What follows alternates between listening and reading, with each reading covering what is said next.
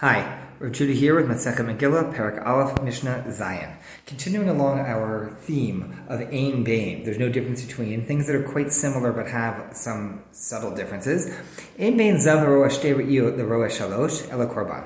So if a man has a discharge, it's called being a Zav. So if a man sees two discharges either in one day or in a couple of consecutive days, then there's no difference between that and someone who sees three, meaning 3 in 1 day, 3 in 2 days, 3 in 3 days. What happens when one crosses the line from having two discharges to having a third is that now the third has to bring a korban. So that's what we mean, ein bain ela korban. The third one's going to have to bring a korban. Ein bain mitzora musgar le mitzora muchlat ela priya ufrima. So when a person has possible tzarat being that skin condition that is a physical manifestation of a spiritual malady, it is not Hansen's disease that we call leprosy today, but we'll call it leprous just for our colloquial purposes. So when a person is suspected of being a mitzvah, they get quarantined, musgar. And then at a certain point, the Kohen may confirm, and that's called muchlat.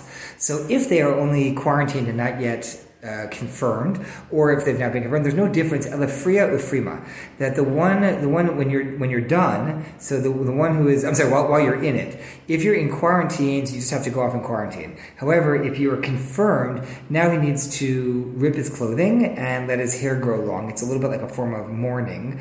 Chazal compared tzara'at to almost like a form of death. So one is on some level mourning themselves.